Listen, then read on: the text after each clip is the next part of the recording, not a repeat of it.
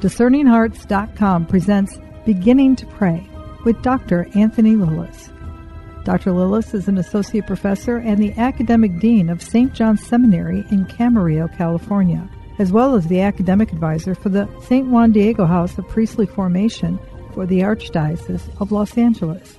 Through the years, clergy, seminarians, religious, and lay faithful have benefited from his lectures and retreat conferences on the Carmelite Doctors of the Church and the writings of St. Elizabeth of the Trinity. He is the author of Hidden Mountain's Secret Garden, a theological contemplation of prayer, as well as numerous other books focused on the spiritual life. In this series of conversations with Dr. Lillis, we focus on Doctor of the Church, St. Teresa of Avila, and her great spiritual masterwork, The Interior Castle. Beginning to Pray with Dr. Anthony Lillis. I'm your host, Chris McGregor. Who does counsel us, does she not, to seek help, to be open, to go to your confessor, to go to your guide, and just be honest and open. Am I reading her right on that? I think so. Honesty and transparency and being willing to be vulnerable with another who has spiritual authority in your life is a tremendous grace. Jesus can do a lot with a soul that's like that. A soul that's a little bit maybe prideful and protective of their experiences. Part of the reason for the protectiveness or the fear around those experiences is you're a little bit afraid to see the truth of them. And the reason why you don't want to see the truth is the truth keeps us humble. Something can be so lofty, and then you see the truth of it and you realize, oh, I have a long ways to go. The reality of that and accepting that is hard to do if you're not submitted to someone spiritually in your life. Kind of experience, though, that we're about to talk about now, although it's the kind of thing you should also bring into spiritual direction, this one, it's unlikely that the evil one can deceive you. She says it's really hard to describe this one precisely because you can't imagine it. It's really, you can't describe things you can't imagine. The devil is delighted to see a soul troubled and distressed by the visions, knowing how this hinders it from employing itself wholly and loving and serving God. And so this is why don't be so concerned about the visions, but His Majesty has far higher ways of communicating himself to the soul. They are less dangerous. For I do not think the evil spirit can imitate them. In fact, he can't. They are more difficult to explain. God is sometimes pleased, while a person is engaged in prayer and in perfect possession of her senses, to suspend them and to discover sublime mysteries to her, which he appears to see within God himself. This is no vision of the most sacred humanity, nor can I rightly say the soul sees, for it sees nothing.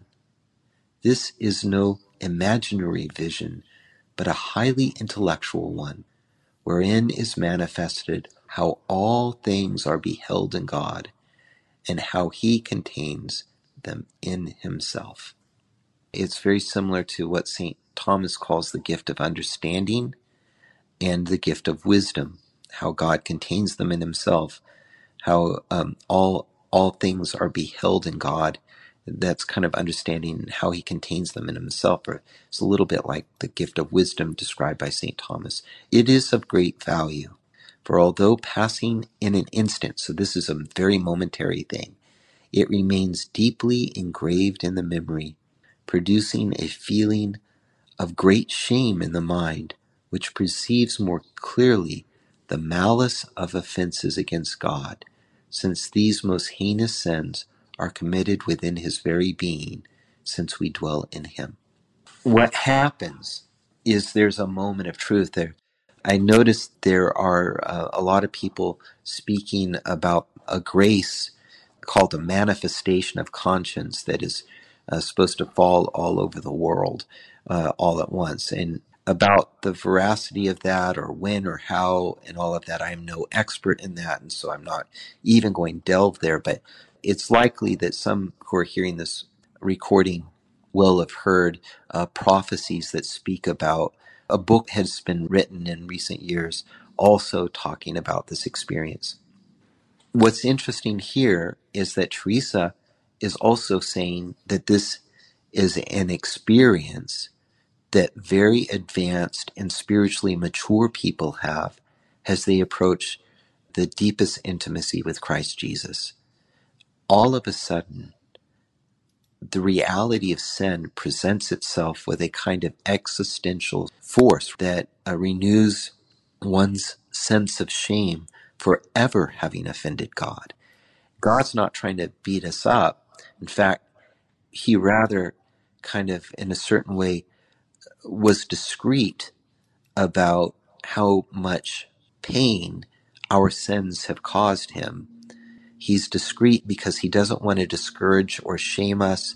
He doesn't want us to be overwhelmed in despair when we see the gravity of our sins. So in the very beginning, he just gives you a little bit to help you repent and turn to him and amend your life, to purify you more fully and to humble you more deeply. In this most sublime moment of prayer, he reveals the full truth of who he is.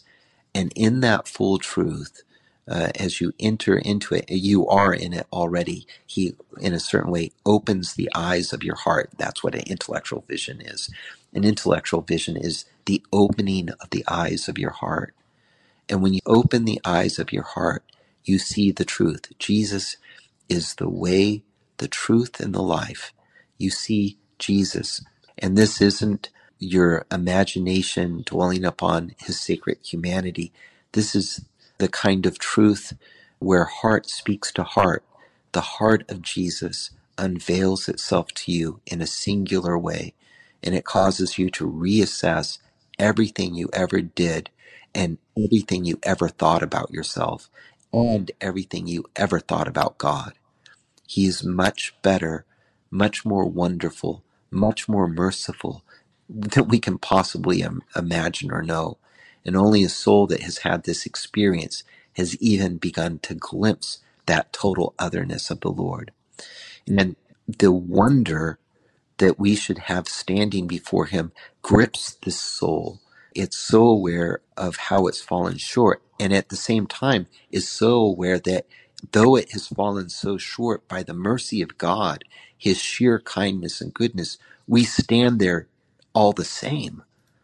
That God doesn't despise us, but despite all the pain and suffering we have caused in the world and kind of being hostile to him and his plan, despite all of that, he still wants us to draw close to him. He still loves us.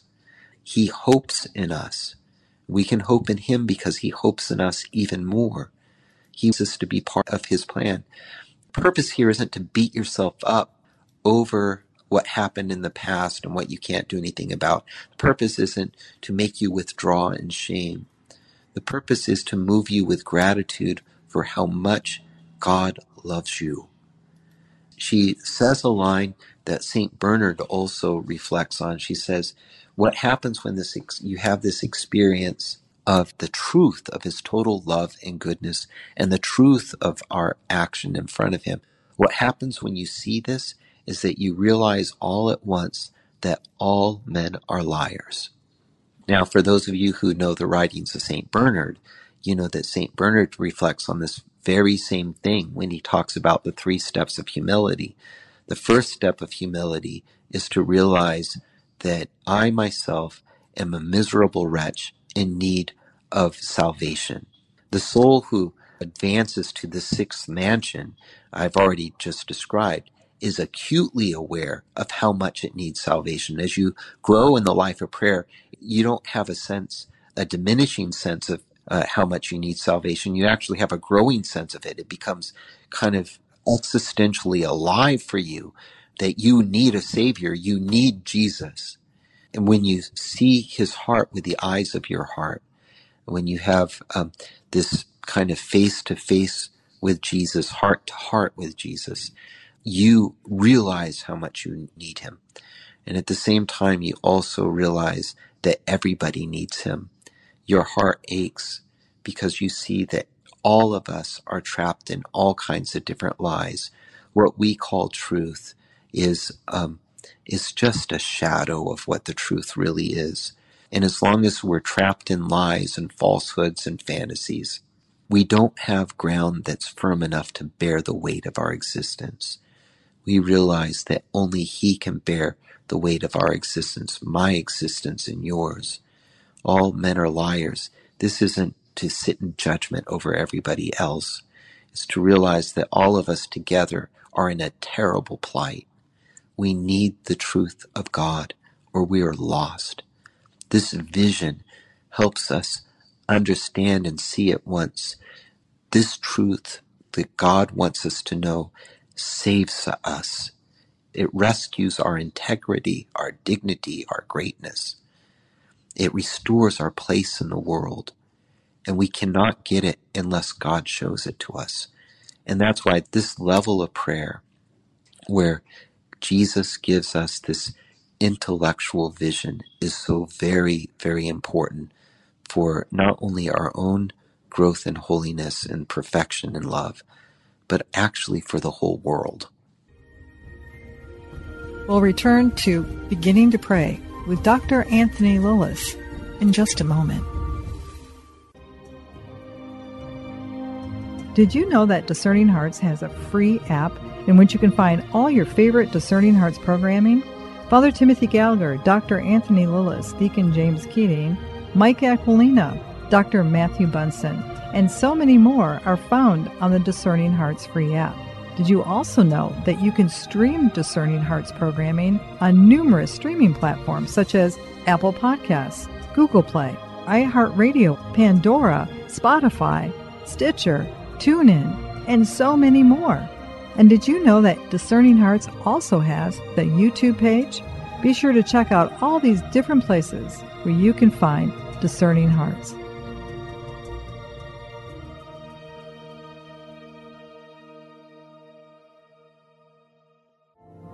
Saint Teresa speaks to us today, saying, "Let nothing disturb you. Let nothing frighten you. All things are passing away. God never changes. Patience obtains all things. Whoever has God lacks nothing. God alone suffices." O God, who through your Spirit raised up Saint Teresa of Jesus to show the Church the way to seek perfection, grant that we may always be nourished by the food of her heavenly teaching and fired with longing for true holiness. Through our Lord Jesus Christ, your Son, who lives and reigns with you in the unity of the Holy Spirit, one God, forever and ever. Amen. Saint Teresa, pray for us, that we may become worthy of the promises of Jesus Christ. Amen.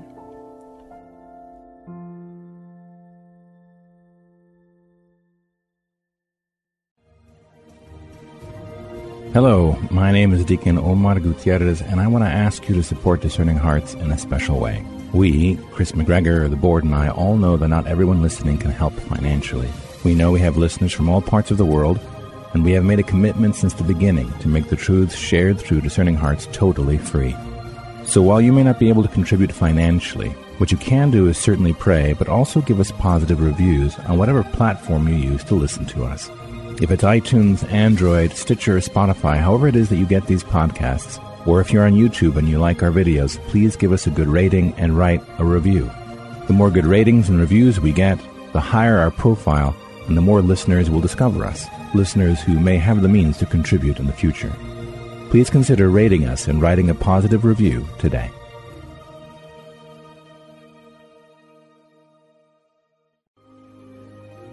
We now return to Beginning to Pray with Dr. Anthony Lilles. Is it the same type of truth that we hear echo in the writings or the experience better? Maybe I should say the experience of St. Teresa Benedicta of the Cross. You could say, couldn't you, that Teresa of Avila was, in a sense, a spiritual mother, a spiritual mentor to her through her writings and through her profession and everything. truth is truth. It's everything. Do you know what I'm trying to articulate here, Anthony? I think that you find this echoed in the writings of Saint Benedicta of the Cross, because she is a daughter of Teresa of Avila and Saint John of the Cross.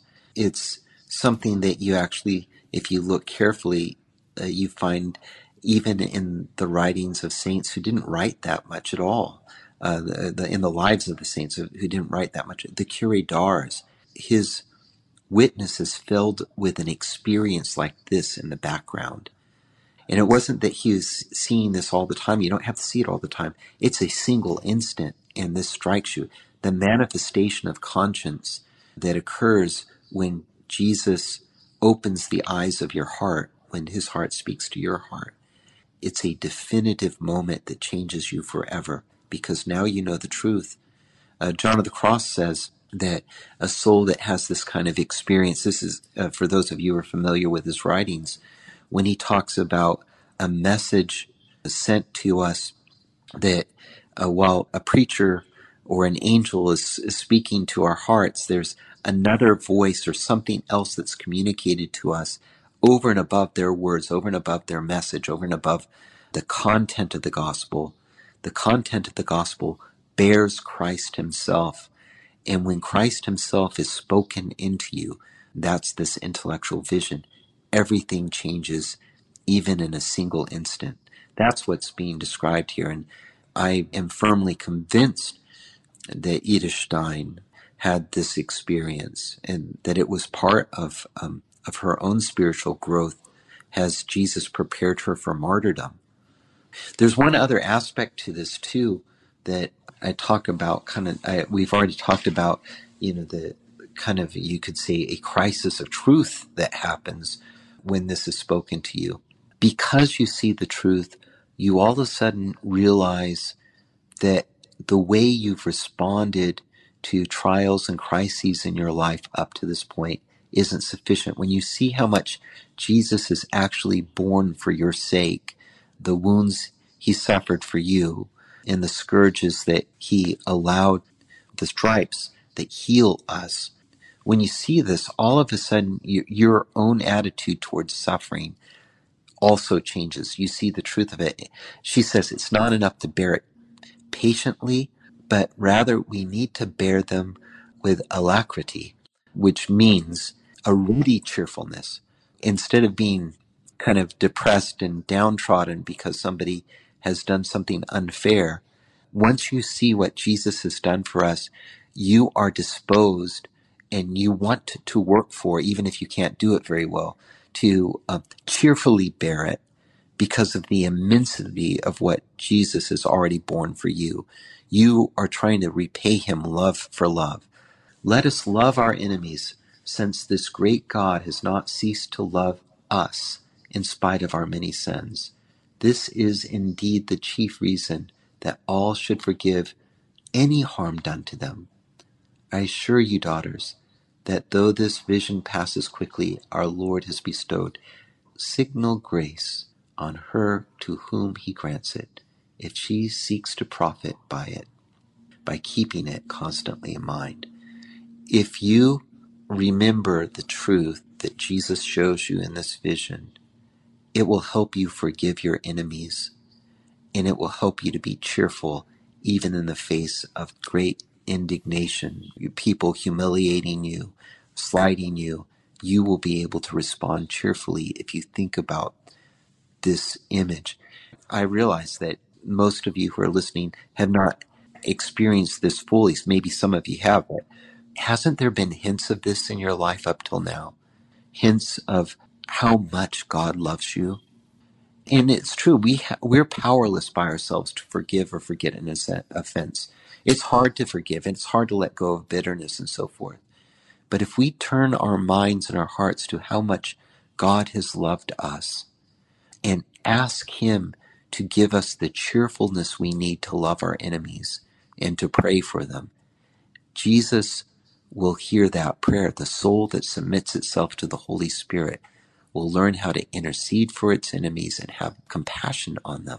This grace of an intellectual vision confirms all those smaller graces that helped us forgive our enemies. And so there's something deeply good in this. In other words, this grace, when you see this vision, rather than puff you up with pride, this grace humbles you. It humbles you to the very core.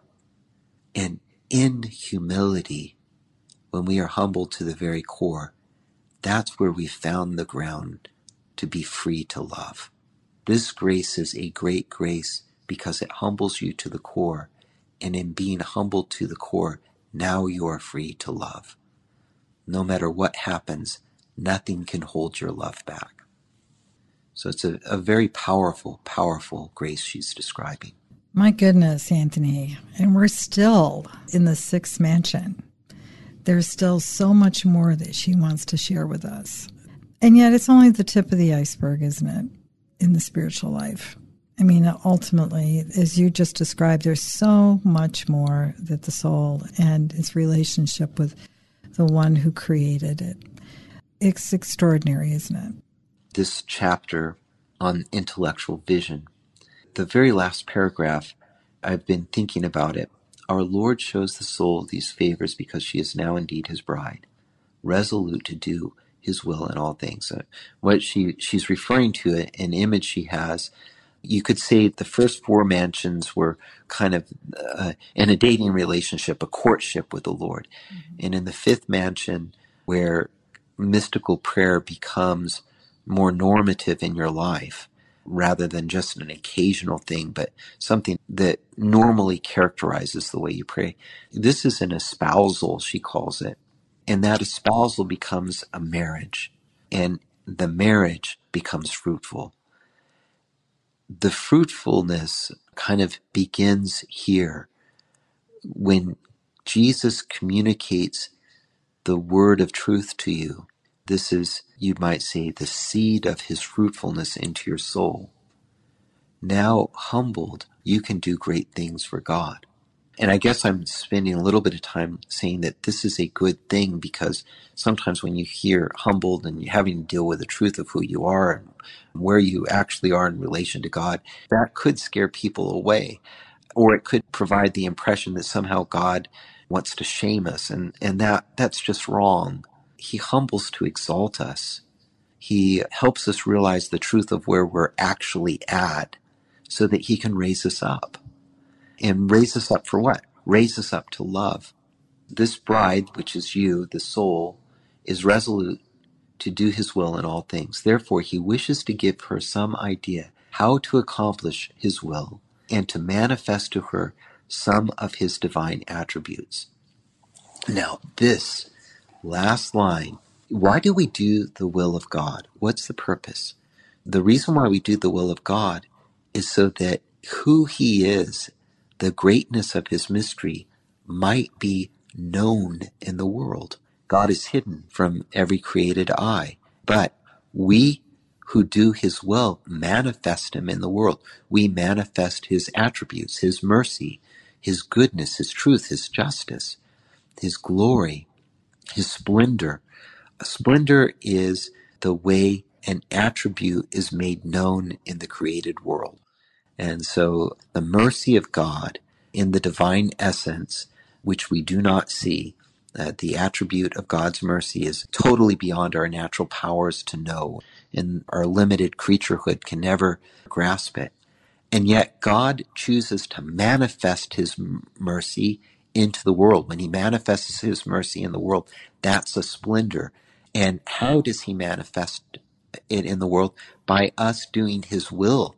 When we do God's will, we actually participate in his splendor in a way that allows others to know the Lord and in him find their salvation. Forever I will sing the glory of the Lord. The splendors of the Lord are what we unveil when we sing the glories. And to sing the glories of the Lord means to actually raise our voices in song, but it has to do with the way we live and relate, and everything reveals the splendor of God's glory. If you followed all of that, if any of that makes sense at all, this idea of participating in the splendor of God's attributes, of all of his adorable perfections, this is also in the writings of Elizabeth of the Trinity. at the end of her retreats, especially to Margaret when she talks about the praise of glory, and to her sisters too. In her last retreat, she talks about this participation in God that manifests his sheer goodness and generosity and kindness and love in the world. This is exactly where Teresa of Avila is taking us. Let's keep going there. Let's keep going. Thank you so much, Anthony. You're welcome. It's great to be with you, and I'm looking forward to our next adventure. Yes, chapter 11. My goodness, we'll actually be at the last chapter of book 6, The Sixth Mansion. Thank you so much, Anthony. Okay, God bless you. You've been listening to Beginning to Pray with Dr. Anthony Lillis. To hear and or to download this conversation, along with hundreds of other spiritual formation programs, visit discerninghearts.com. There, too, you will find an audio version of The Interior Castle by St. Teresa of Avila, the masterwork in which this series has been based. This has been a production of Discerning Hearts. I'm your host, Chris McGregor. We hope that if this has been helpful for you, that you will first pray for our mission. And if you feel us worthy, consider a charitable donation, which is fully tax deductible to help support our efforts. But most of all, we hope that you will tell a friend about discerninghearts.com and join us next time for Beginning to Pray with Dr. Anthony Lillis.